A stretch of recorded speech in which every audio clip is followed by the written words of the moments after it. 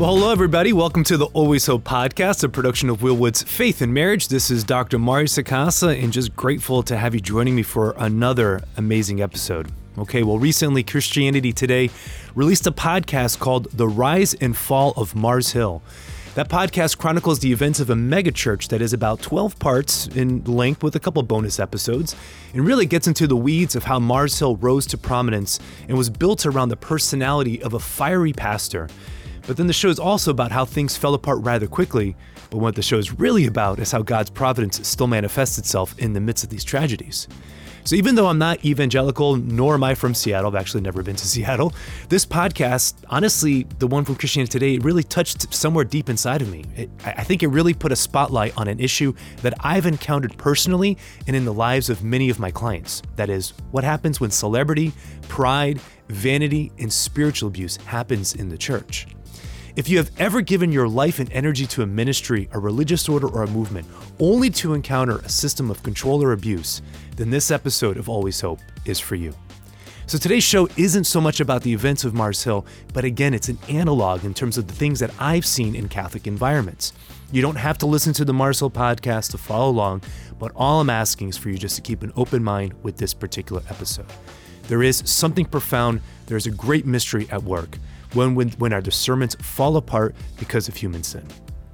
So, joining me on the show to talk about all this cheery stuff is Austin Ashcraft, who is a good friend of mine from North Carolina.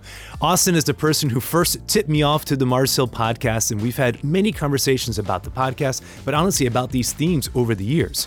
And so today we just decided to hit the record button. So consider this episode just two friends talking about their ministry battle scars and how we're still trying to make sense of it all. So in today's episode, we do talk about specifically the dangers of celebrity culture. Is success the only measure of God's providence? ? Joshua Harris and Audrey Assad's reasons for leaving their respective faiths, their stories, we talk about that briefly. The importance of asking questions when facing doubts, the role doubt plays in the spiritual life, and the lingering impact of spiritual abuse and what it does to people's relationship to God, to their faith. What does it do to their faith? So when the show is done, please leave a comment on Facebook or Instagram. If anything we say today resonates with your experience, please, I want to know. Please let us know. But regardless, wherever you find yourself today, know that I'm praying for you, dear listener. Thank you so much for giving me your time. And so, all right, let's just get into this conversation with Austin Ashcraft.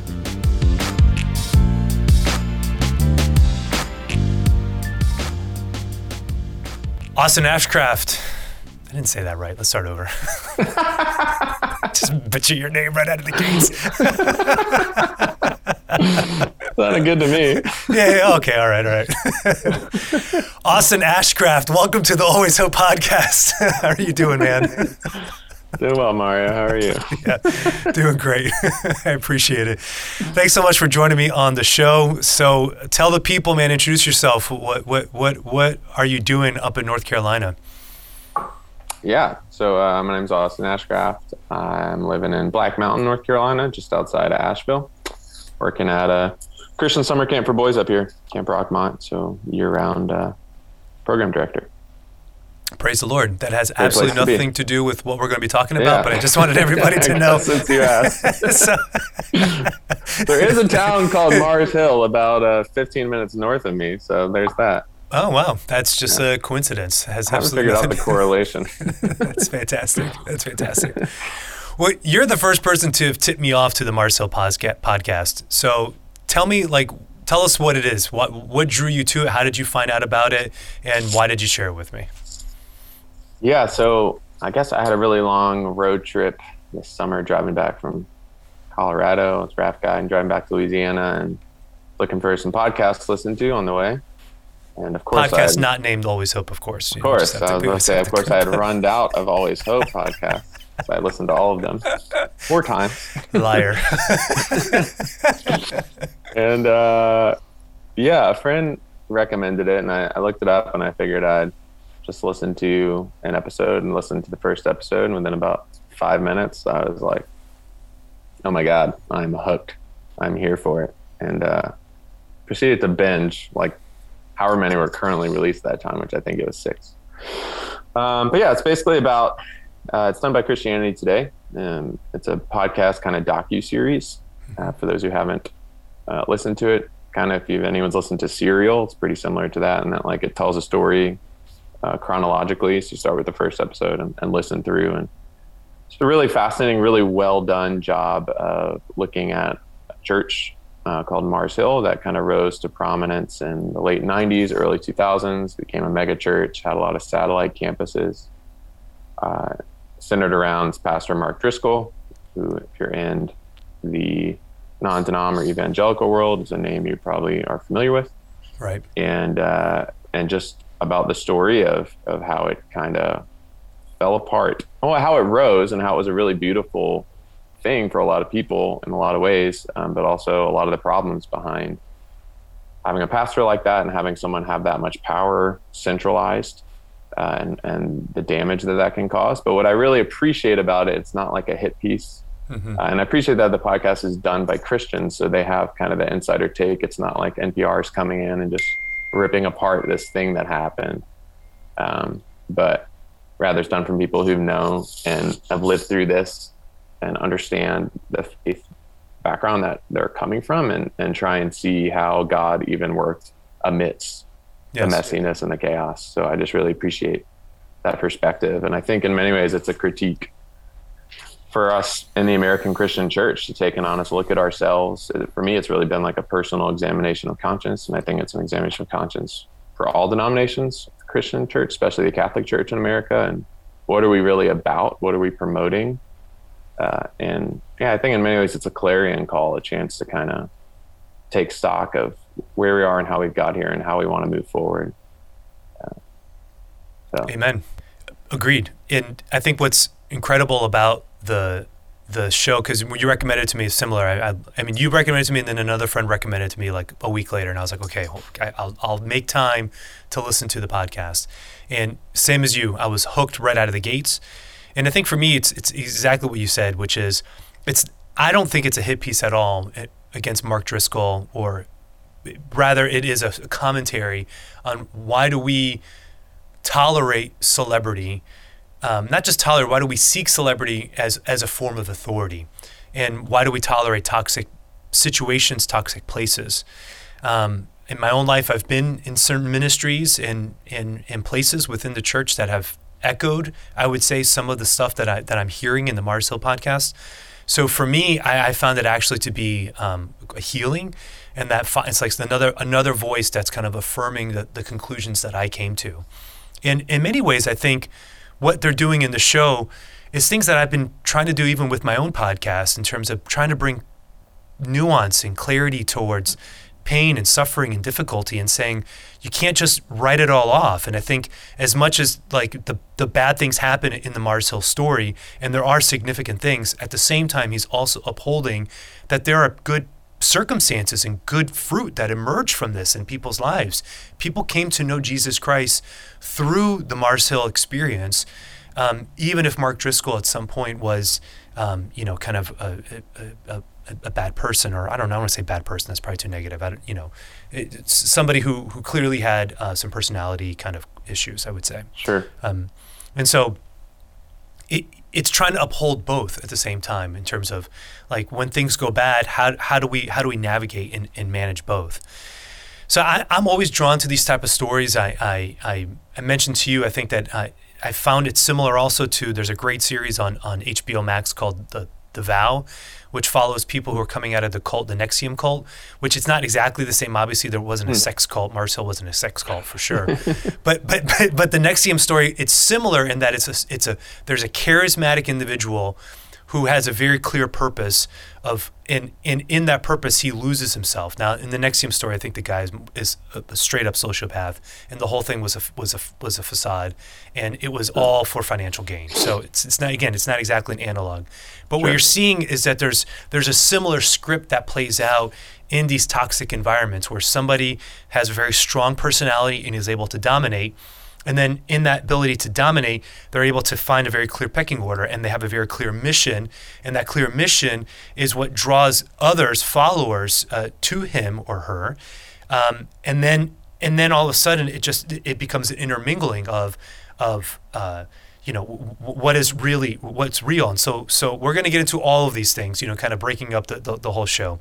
But I think one of the things I want to say before we kind of move along is that somebody might be listening to this and being like, well, what are we going to be talking about? And do I have to listen to the Mars Hill podcast and engage in this conversation, to listen to this particular podcast? And I would say no. We're going to try our best to kind of hit on some of the themes and really try to be a bridge and a connecting point between the themes that are discussed in the Mars Hill story and what we may see in the Catholic culture as a whole.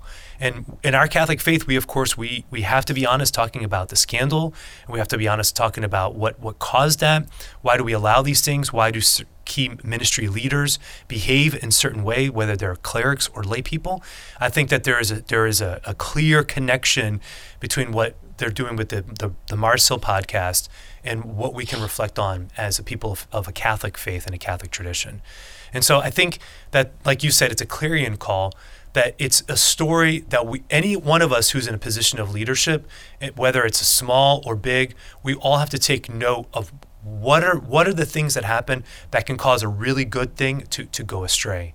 And he lays out very clearly, the Mars Hill podcast lays out very clearly kind of what those temptations are and how to sort of avoid them if we're paying attention to it. So, any other thoughts before we kind of jump into this further, Austin?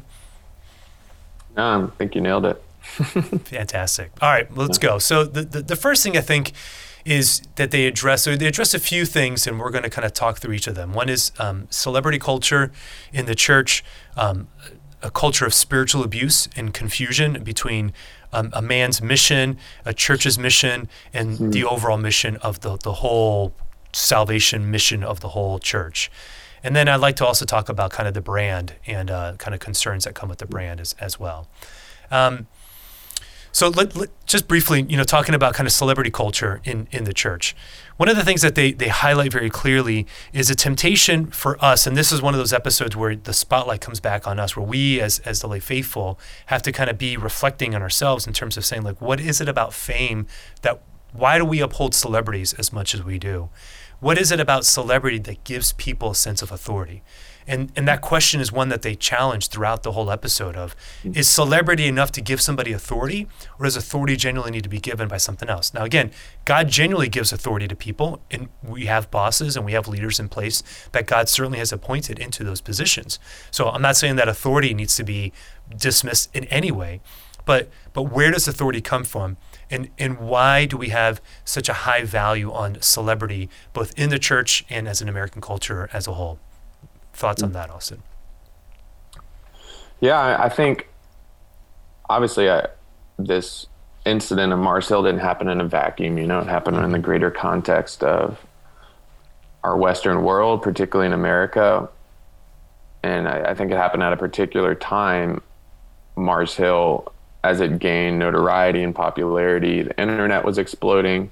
They were the first ones to this whole idea of video sermons and things like that. And all of that, how that segued into social media, and how anyone who has any type of following, for whatever reason that following is for, whether it's because they're good looking or they're athletic or whatever, automatically has authority to speak because they have an audience. And so, we have a culture today where influencers can speak on things they don't know anything about, and people listen to them, and athletes can speak on politics, and everyone wants to know what people they like and people they follow, what they think on things. And so we have kind of given over this superficial authority, I think, to anyone that has any type of following, which anyone can get if you try hard enough to gain enough of a following. And so I think in many ways we pass over that authority, and that's become incredibly problematic, as we've seen. And so I think Mars Hill kind of took place in the context as all that was coming to the forefront. And, I think there's obviously just something in human nature. We want to have numbers. We care about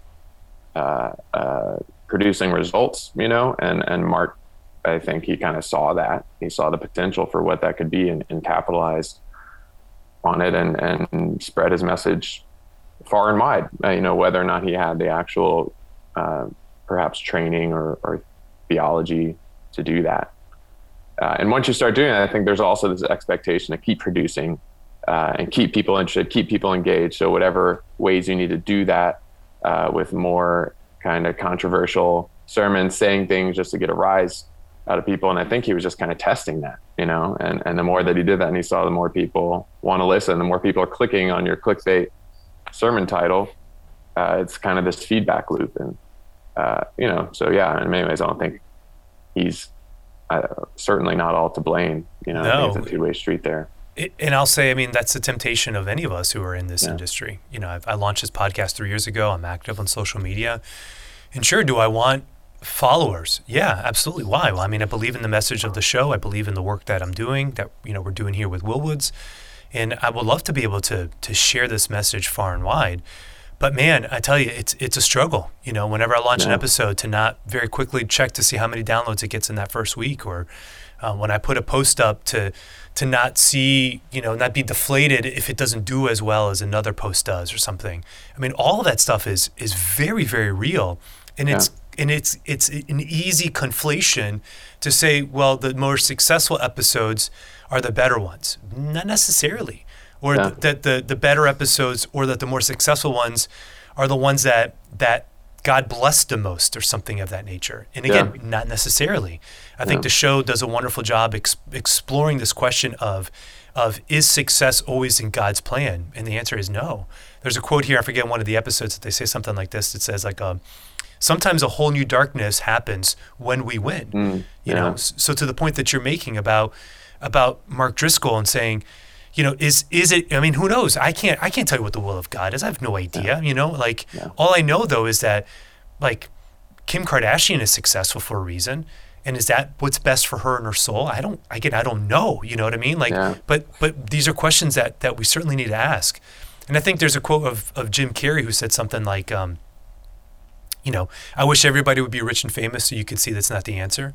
You know, like Jim Carrey's had his own struggles with celebrity over the last, you know, few years, and in terms of his own demons that he's had to wrestle within that. But I think that there's something in it that, like, of course it's seductive. Of course there is an element that we want fame, we want celebrity, we want popularity. And so I think for me, in terms of the way I'm trying to navigate this, is the only thing I genuinely have control over is the quality of the show. And I want to be able to put a podcast together that is of high quality, that's engaging to people. And then wherever the chips fall on the other side of that, it falls. And I've come to great peace and acceptance that the only thing I genuinely have control over is the product itself. Wherever it goes, whoever listens, wherever it falls, that is completely on the Lord.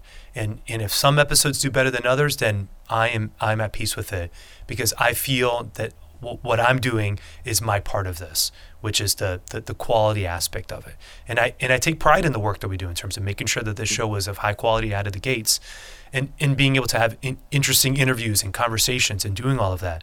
So, but there is, of course, the temptation to be like, well, let's make it bigger. Let's make it, you know, let's keep going. Let's get it, you know, and it's like, man, like that, all of that I have to caution within my own heart and my own self, because bigger isn't always better.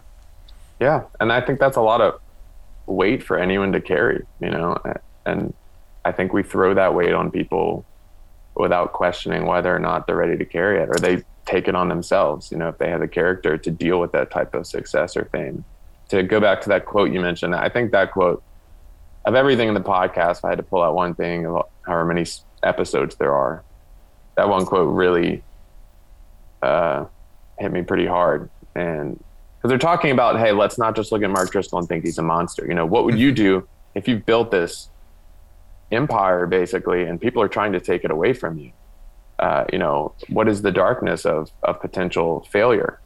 Or what would you do if it's just success after success and the winds are at your back and you're charging forward and you're the reason all these people have had a life-changing experience, and now they're looking to you for support? You know, that there's a darkness when we fail, but there's a greater darkness when all we do is succeed. Right. And man, when I heard that, I was driving and I was on the interstate, I almost pulled a car over.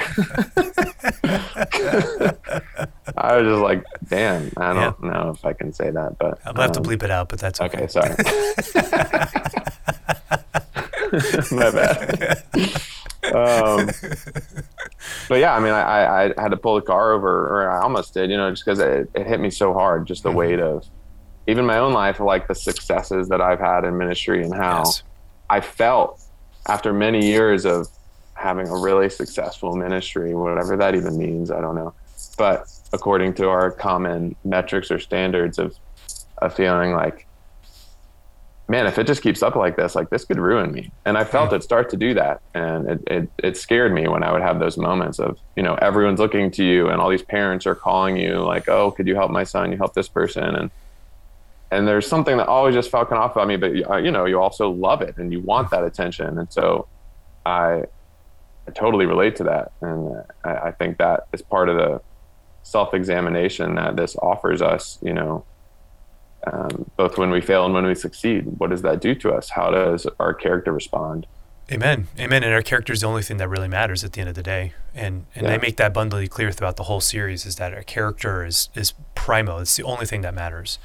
And so one of the things that with regards to celebrity culture and the confinement and the pressure that we're experiencing, there's one episode that they it's entirely dedicated to the Joshua Harris story. And for Catholics who don't know the story, it's evangelical at a young age who wrote a book called Kiss Dating Goodbye that really set the stage for an entire culture of dating in the late 90s, early 2000s. And it had a profound effect on evangelical youth in terms of their understanding of dating, which ended up being backlash because it was viewed as being overly restrictive and rigid and used as a weapon against kind of the people who were dating, and it brought a lot of confusion and shame. And Joshua Harris later recounts the book and asks the publisher to stop publishing it. This was a few years ago. And then Joshua Harris loses his faith and is no longer a practicing Christian, and I think is even divorced from his wife now. So it's really just a terrible story, from start to finish. But I will say, if Catholics listening to this aren't familiar with the Joshua Harris story, then one that I think we might be more familiar with is the Audrey Assad story, which, if we read recently, her losing her faith. Just here recently, she came out, and it was an article in the National Catholic Register, I believe, or Reporter. I always get the two confused. My apologies. And she was very open in terms of the Reporter, and she was very open in the interview, which I thought was very, very beautiful of her. And she didn't need to do it. Obviously she didn't need to share her story. So for her opening up just to give us a window as to what happened and why she feels why is it that she lost her faith. As I read her story, I saw a similarity with the Joshua Harris stuff, and I saw a similarity with the Mark Driscoll stuff, which is that when you become a celebrity at a young age and people are putting pressure on you, all of a sudden people put pressure on you to conform and to act a certain way. And some of the questions that Audrey Assad was asking in her piece were real questions about doubt, about faith, about sexuality, about relationships. I mean, they were legitimate questions that we shouldn't be afraid to ask.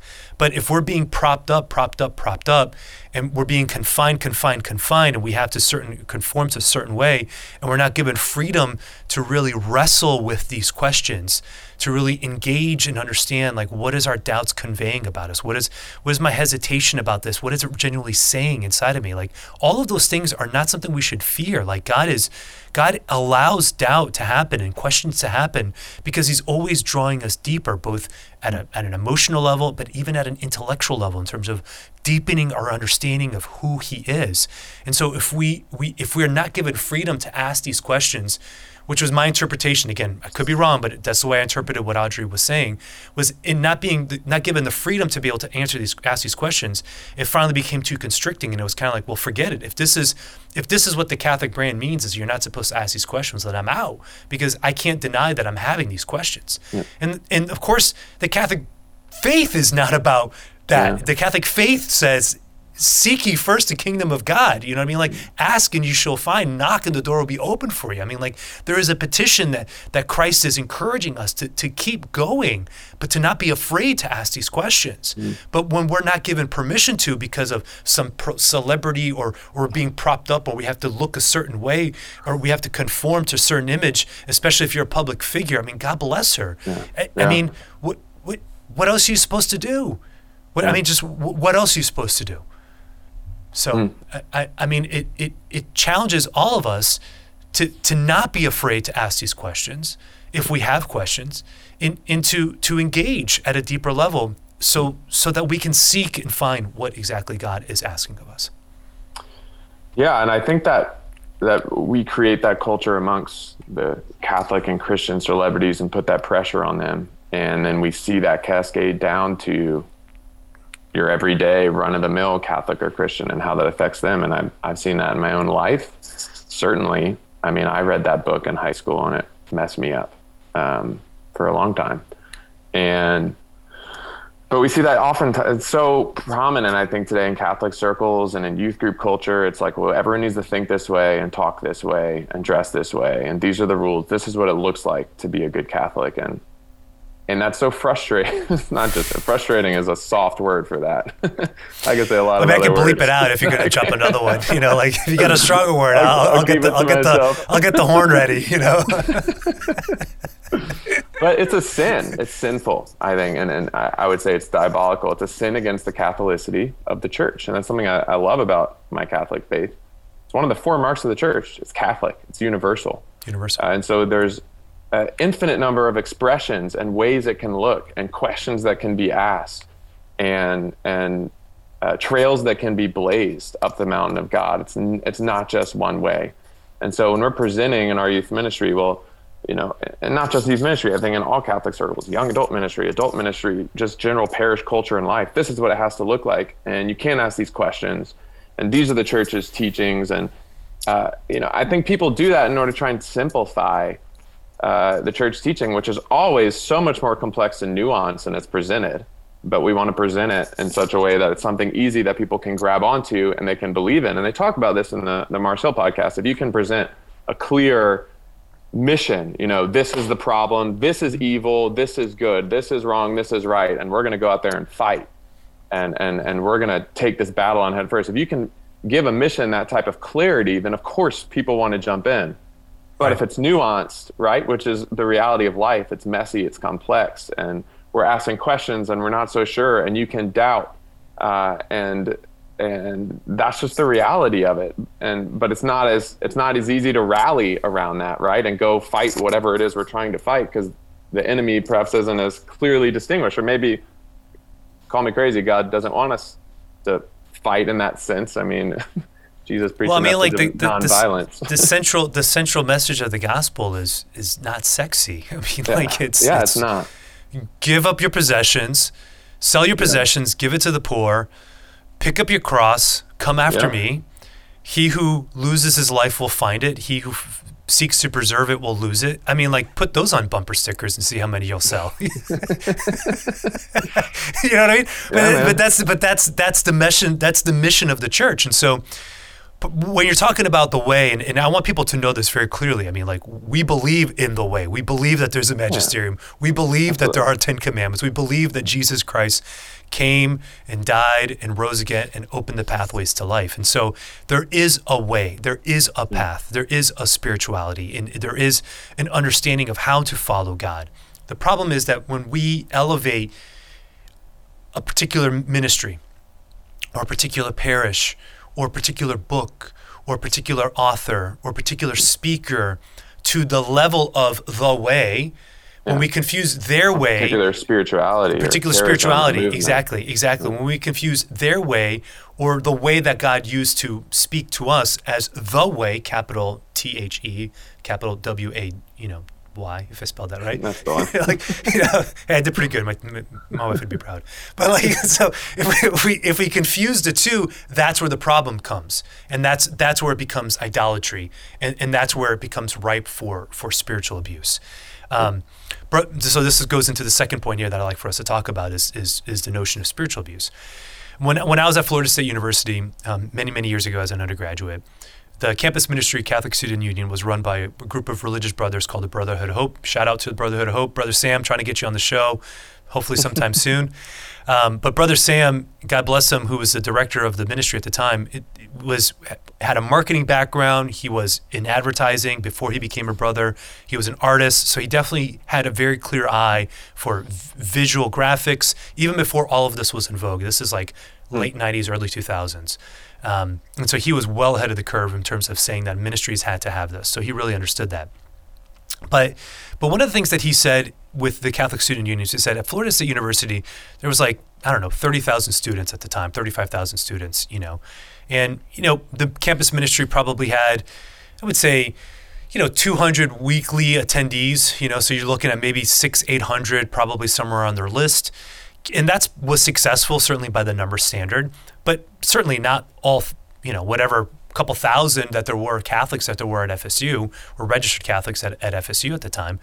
But Brother Sam was always humble enough and beautiful enough to say to us, this was great. When we were on the leadership team, he would say, while we're doing is certainly good, a Catholic at FSU, a Catholic student at FSU doesn't have to come to CSU to be a good Catholic.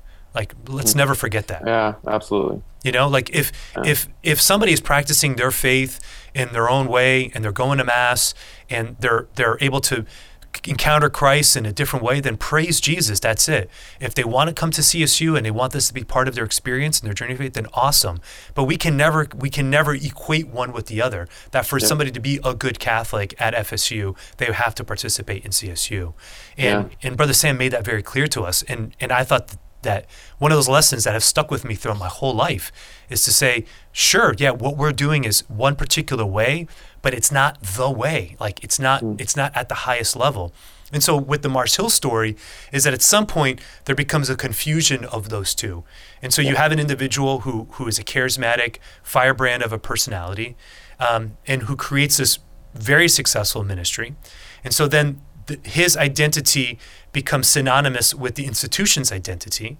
And because he's then taking on this identity of faith or whatever, all of a sudden now he's convinced himself, or the institution's convinced themselves, that this is the best way that the gospel or whatever should be manifest. So now you no longer differentiate Mars Hill, Mark Driscoll, Jesus. It all becomes all synonymous with one another. And when that happens, man, right there, that is 100% ripe for spiritual abuse.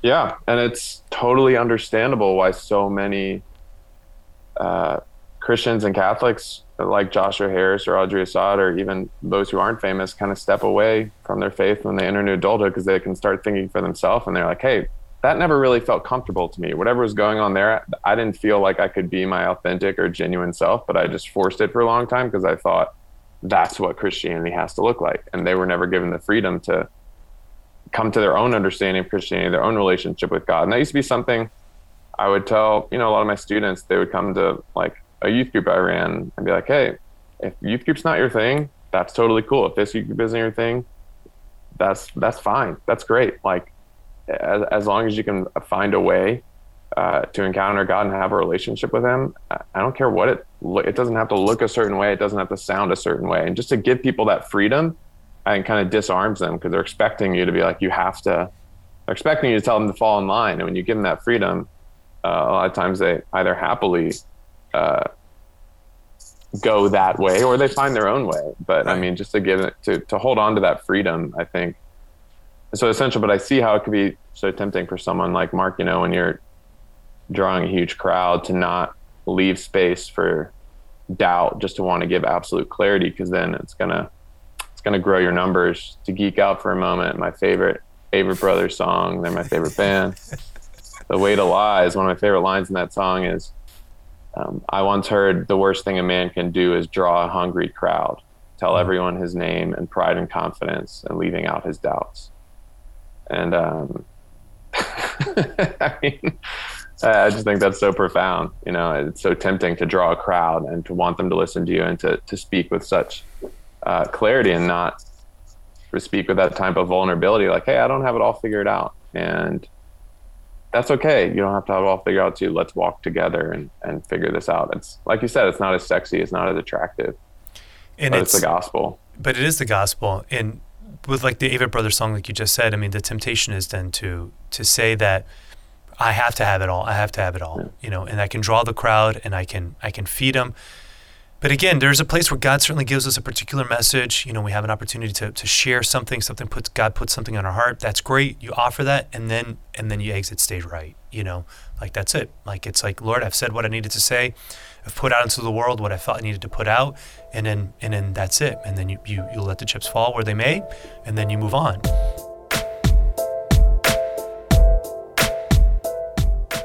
Hey everybody, this is Dr. Mario Sacasa, and I'm just taking a quick break from my conversation with Austin Ashcraft to just encourage you to check us out at faithandmarriage.org. At faithandmarriage.org, we have a full list of marriage retreats available for you for 2022. We have 12 retreats there. You can certainly sign up and register for one of our retreats. Or if you want to invite us to come out and give a lecture at your parish or at your ministry or retreat center or diocesan event, whatever it is, then certainly Jason Angelette and myself would be more than excited to come out and to offer some reflections for you about marriage or hope or faith or any of this lovely stuff that we talk about on this podcast. You can check us out at faithandmarriage.org to sign up for those retreats or to contact us about potential speaking engagements. Unfortunately, though, when we only view fruit based on those numbers, whether they're financial, whether they are, just population in terms of number of people that interact, then there becomes pressure to have to continue that, like you said.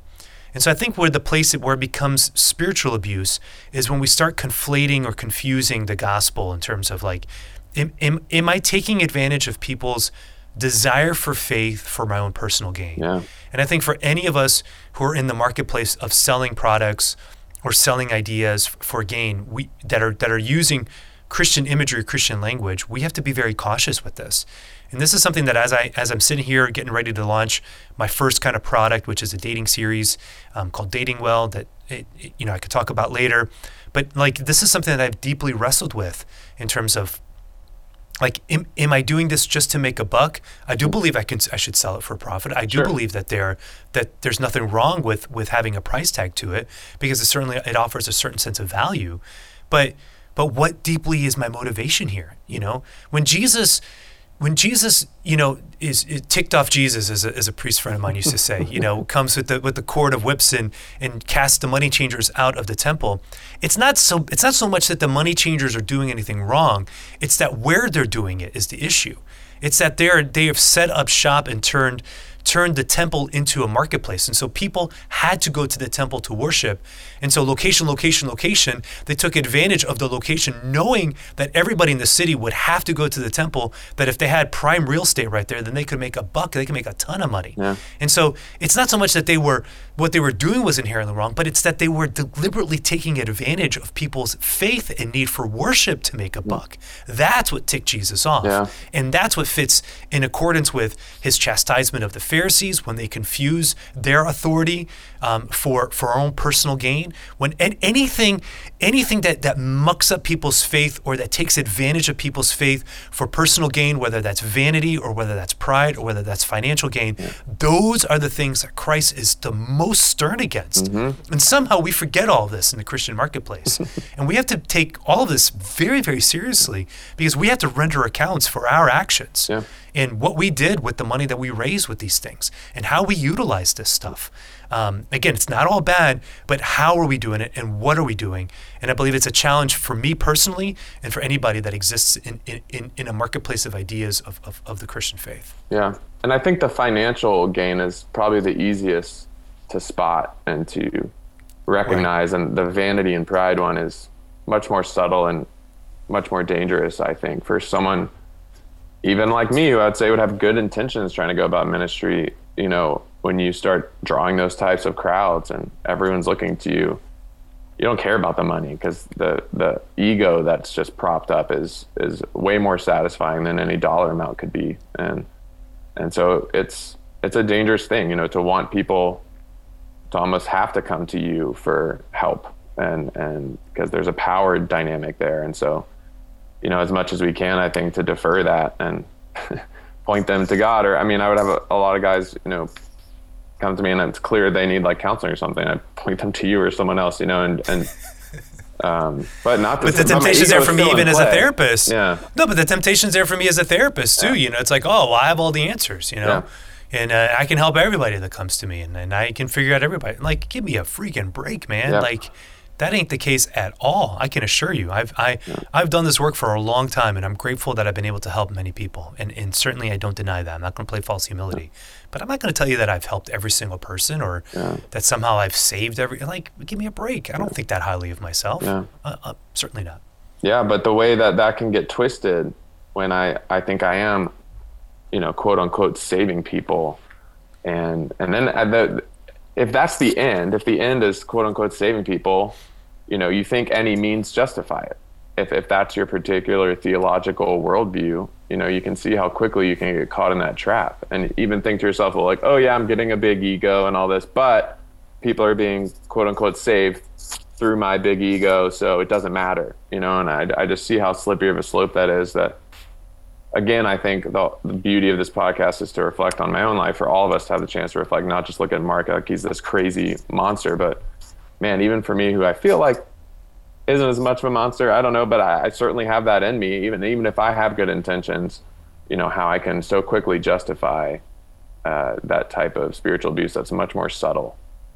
Yes, it is. It absolutely is. And like you said, it's that justification that where you quickly say, well, the ends justify the means. Well, the numbers are good. And they get into this point repeatedly throughout the whole podcast, in terms of why do we allow these bad things to happen? And here's another quote that really struck me, is they said something to the effect that, well, the reason people kept turning a blind eye to it is because they kept saying, well, look at the fruit, look at the fruit. Mm-hmm. Like, yeah, I mean, and we know that he was yelling and saying obscenities and degrading women and saying comments that were inappropriate.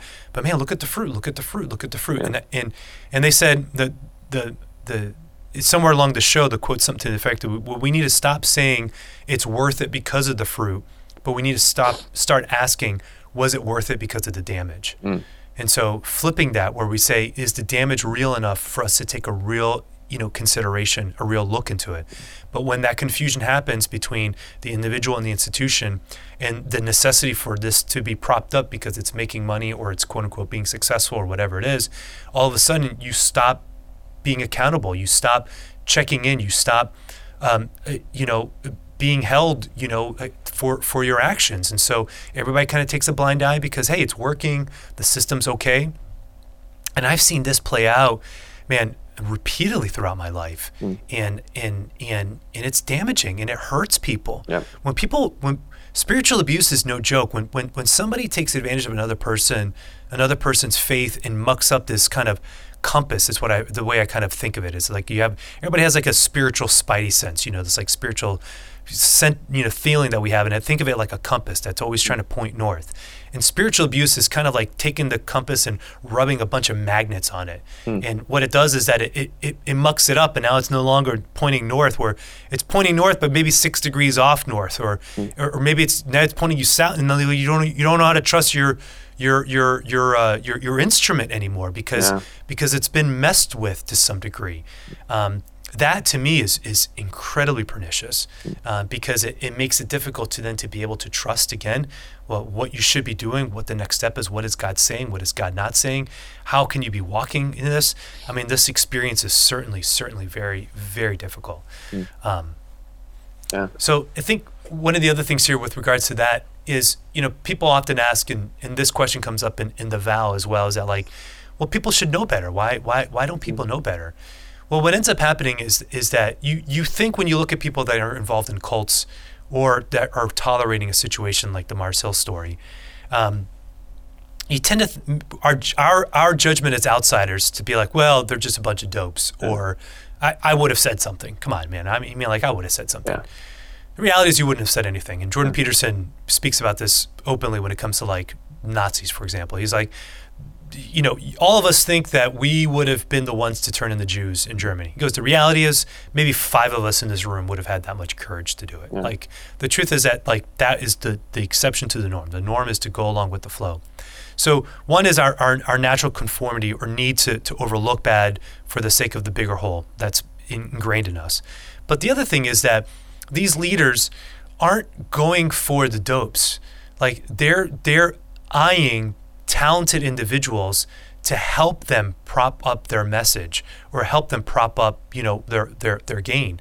And they're not looking for people who are untalented. They're looking specifically for people that are talented but are young and that they can take advantage of in some form or fashion. And that is, again, part of the issue, that we just need to be a little bit compassionate when we hear these stories, and saying, like, if a friend of yours is coming out of a bad ministry, it's not necessarily their fault. It's not that they're a dope. If somebody is coming out of a bad religious community, it's not because they failed. It could be sometimes because there's institutional things that are within that community that need to be corrected. If somebody's leaving the seminary, it could be that they did something wrong for sure and they need to assess, but it could also be that they've encountered systems that just aren't working as well as they should.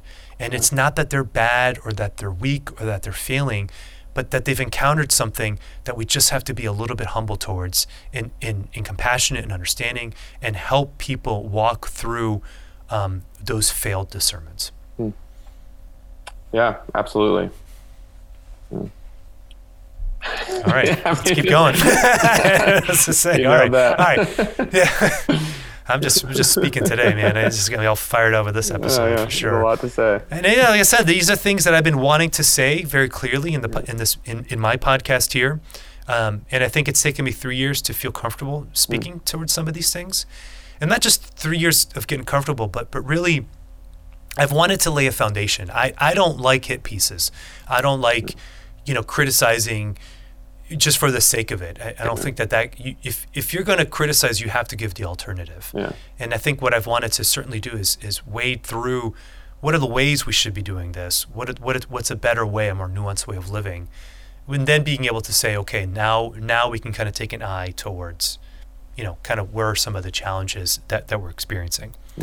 So, excuse me, let's keep going. All right. So one of the final pieces here with the Marcel story, again, there's 1,000 intricate pieces, but for the purposes of our conversation, is this notion of the brand and upholding the brand above everything else. Again, we've been kind of already dancing around this and speaking about it, but let's just talk about it specifically. Yeah. It is, again, I'm in marketing right now. Like I have a social media team. I'm promoting this podcast. We're going to start promoting the Dating Well series here in a little bit. So I've done all the branding stuff. I understand the importance of a message. I get it, and there's nothing wrong with that. There's nothing wrong with being able to communicate very clearly what your brand is. I just rebranded the podcast a few months ago to find something that I felt more genuinely, reflected what I was doing with the show. So I get all of that. I think it's beautiful. For me, it was very much the whole rebranding process was tapped very much into my own creative energies and my desire to want to be a clear communicator, both not through just word, but through the visual arts as well, to make sure that everything we're doing is kind of communicating very clearly what we're trying to do with the show. So there's nothing wrong with that. But the problem is that when our egos become mixed with the higher brand. So think about for the church, for example.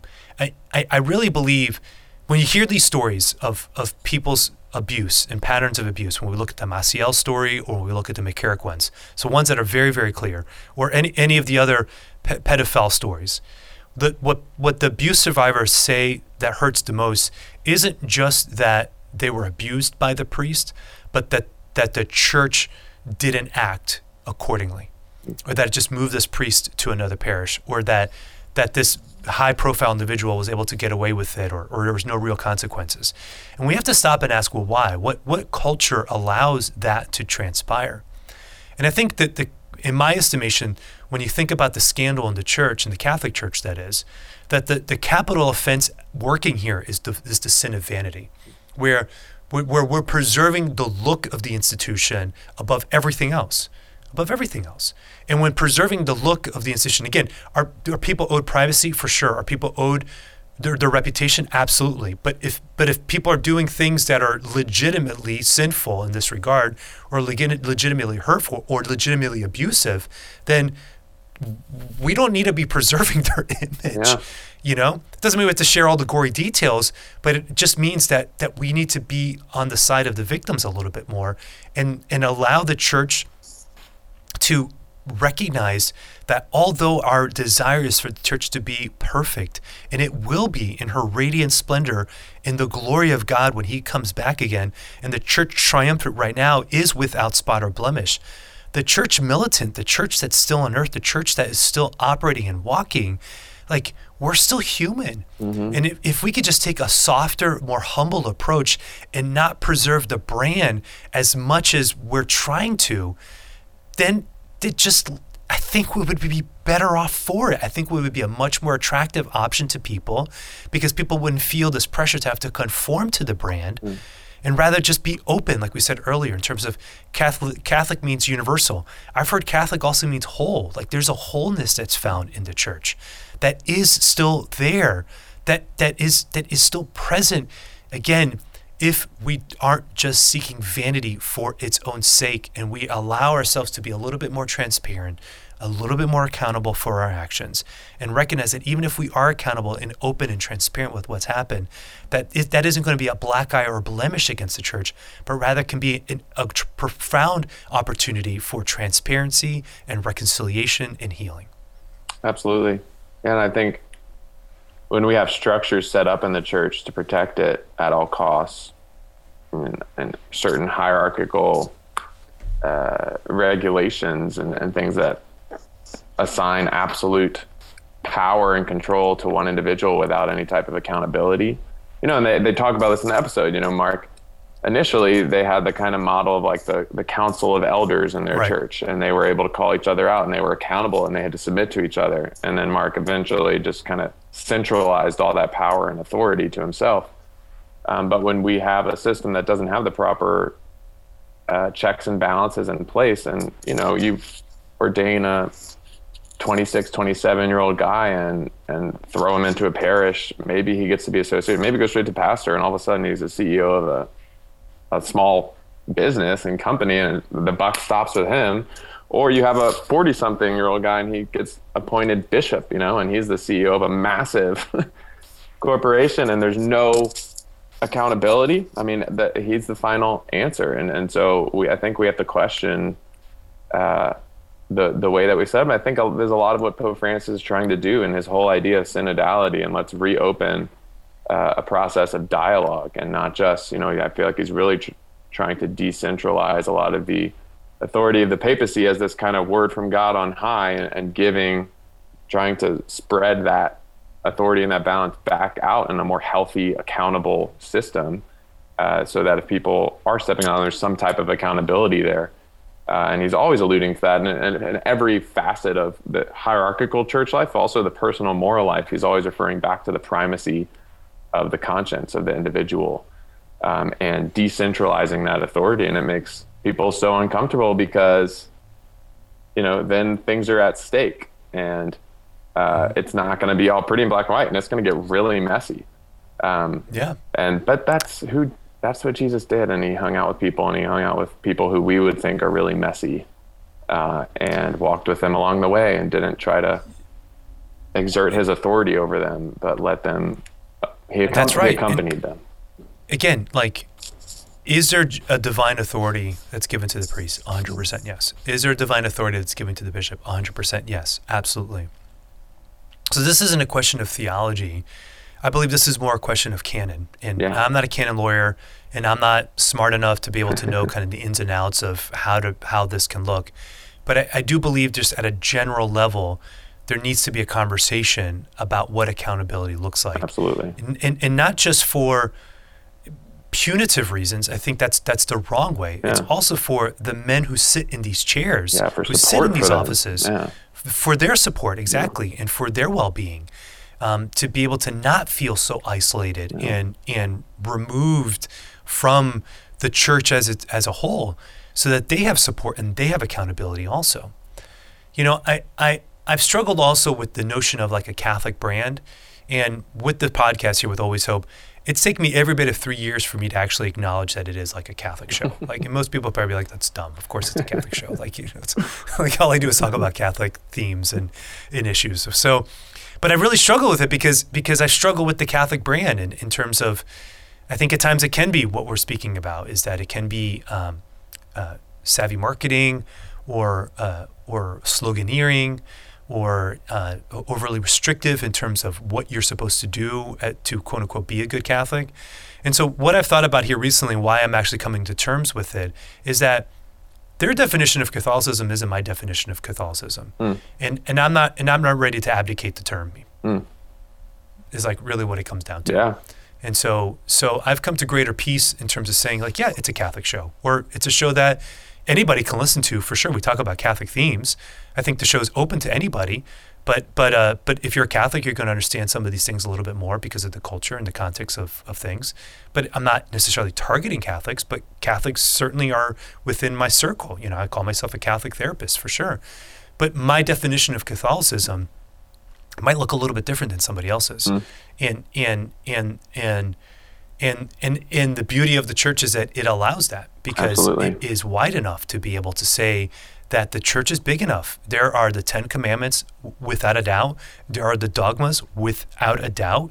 But even within those firm boundaries, there is a massive sandbox that we get to play Absolutely. in. And God calls for our creativity and energy to play in that sandbox, so that we can be the light on the shining hill and do the work that is required of us to be his hands and feet, on this earth until he comes again. So there we have to resist upholding the brand, so to speak, above everything else, and allowing the gospel to just be enough. Listen, the church as a mission only works when the wind is at her sails.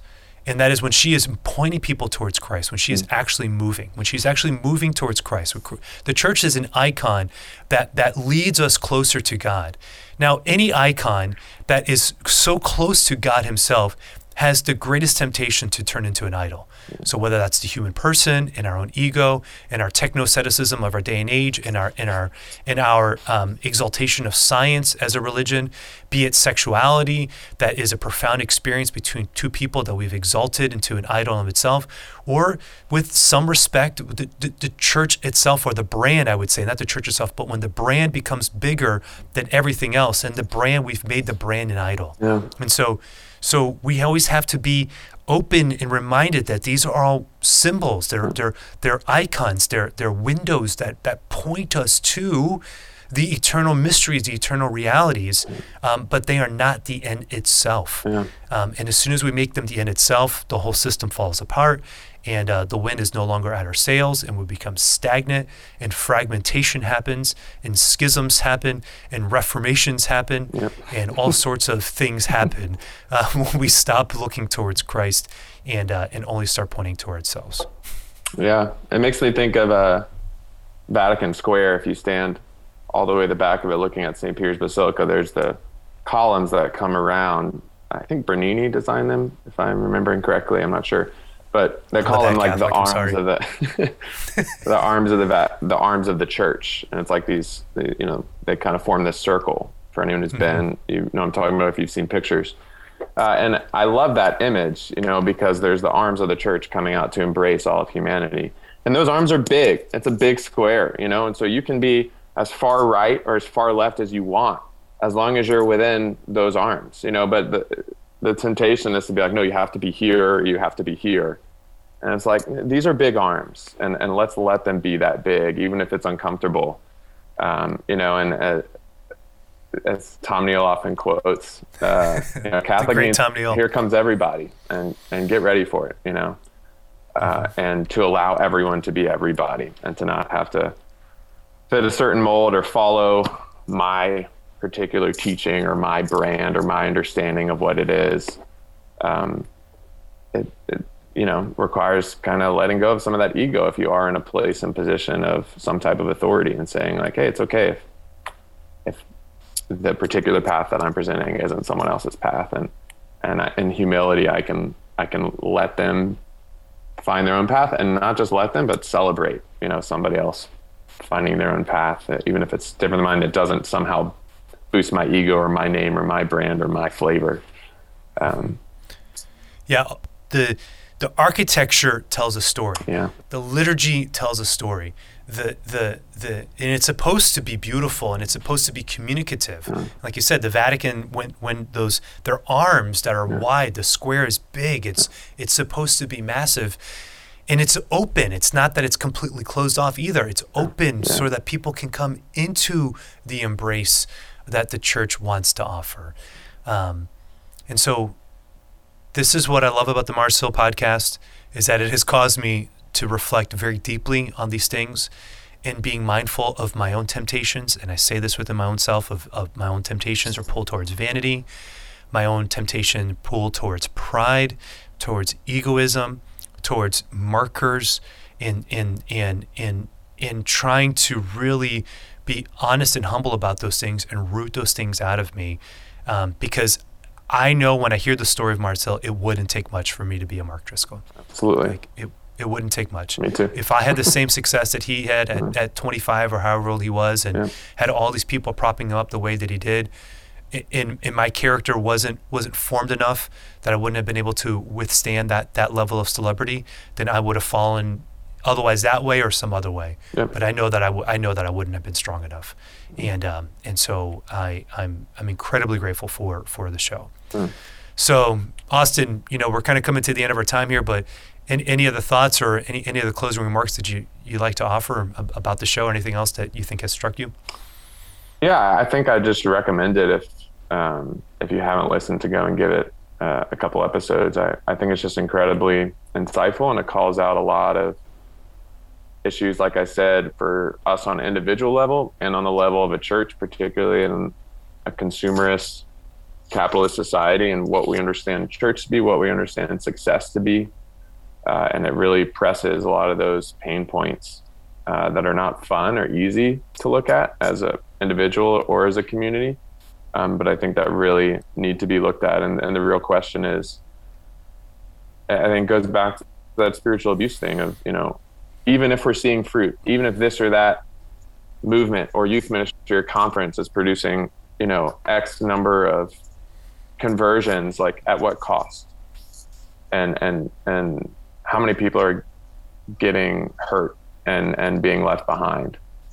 A kind of rough image that Mark Driscoll often uses, that's quoted in the podcast, like, hey, this is the bus, and either get on the bus or we're going to run you over, and there's going to be a dead pile of bodies, which is like pretty graphic and honest, to say, and pretty rash and brazen, but I think not the gospel. Yeah, and not the gospel. And I think if we were honest, we could say that perhaps too about many things in our own church and in our own lives. I could say that about the ways I've approached a lot of relationships and settings of ministry. And so, parenting, my way or the highway. Yeah. I'm just going to come down on my kids, and it's going to be what I want, no matter what. Any of those things. Yeah, I think the real mark of the Christian and the Christ follower is the desire to associate with the lowly. And it's not something I have perfected or even got at all in my life, but the few moments where I have someone model that for me. I have this one friend who, every time he goes into a party or any type of social setting, he'll go and just seek out, and he's oftentimes one of what most people consider the more important person in the room. And he always makes a habit, right once he gets there, going and seeking out the seemingly most insignificant or most unimportant person in the room and talking to them. And it's not out of like show or vanity. He's genuinely interested in them and will talk with them for an hour or more, as long as he can, because he genuinely believes he has something to learn from them. And I think as much as we can get back to that in Christianity, as much as I can get back to, as opposed to wanting to position and try and, find power in some way or position myself to talk to the important person, to always remind myself that that's what the gospel is about, and that's what Christ is about. Finding the person who appears to be the most quote unquote unimportant or insignificant, and reaching out and loving them, or the person who can't return my love in return. And so not just seeking out the wealthy donors or the people who will prop me up, but the seemingly insignificant, and seeing that they're quite significant, and in fact they're the most significant, and in fact I have something to learn from them. I have a lot to learn from them. And I think as much as we can keep that disposition as individuals and as a church, we'll, I guess, be on a better track. Amen. We absolutely will.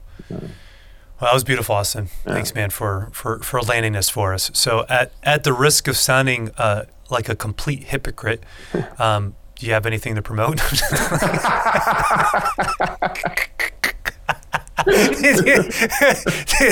People have enjoyed listening to what you had to say. Do you have a blog or something, or is that just? Am I just being too brat? Too. I'm not on the socialist medias these days, as my friend calls it. I do have a blog, but I post like a couple times a year, so it's not worth following. How's that for a roaring endorsement? Well, maybe backlog stuff, maybe stuff you've written in the past has been worthwhile. So you can send me that in an email, and I'll put a link to it in the show notes. Sure thing. So, you gotta laugh. You gotta laugh at yourself. That's all you can do. What can I say? It's a game, I know. What do you want me to say? Okay. All right. Well, Austin, final question that I ask all my first-time guests. What gives you hope? Oh, shoot. I should have thought of this. You should have. You've listened to every episode 4 times. You said at the very beginning. You weren't prepared. Come on, man. Oh, man. Yikes.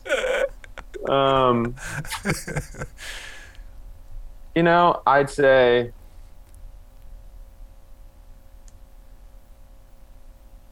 this sounds like totally out of left field, but I just kind of where I just landed the plane, like, I think just the joy of the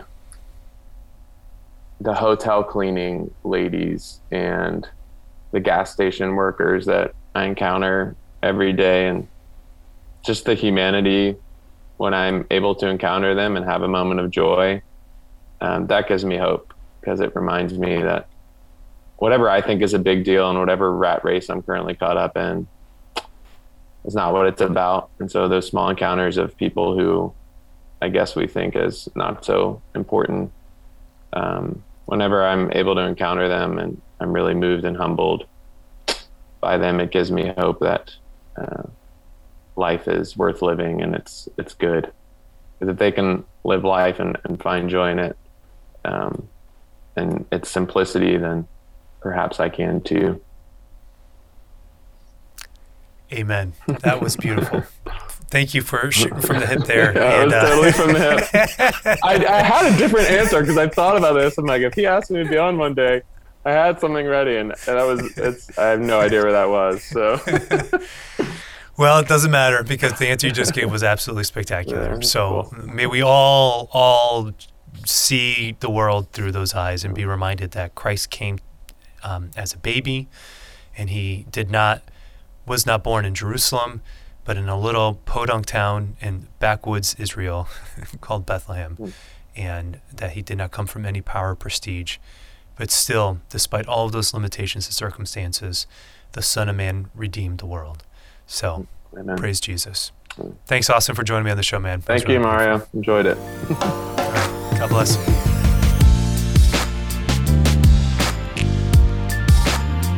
All right, everybody. Well, that brings us to a close. That is my last episode of 2021. Man, what a year it has been. I've continued to see great growth with the podcast. I'm so delighted that we've been able to pick up some more listeners and continue to spread this message of hope. But I pray this episode has been a blessing to you. When we recorded this conversation, I think 10 of the 12 episodes were out. So the full 12 episodes of the Mars Hill podcast are out. I strongly encourage you to check it out. It is a wonderful, wonderful series that, again, just gets into all these questions about what happens when things fall apart because of personalities. So I pray that your 2021 has been good. I pray that your 2022 will be filled with hope. So God bless you. Thank you so much for giving me your time. And I pray that you may have an amazing day. Amen.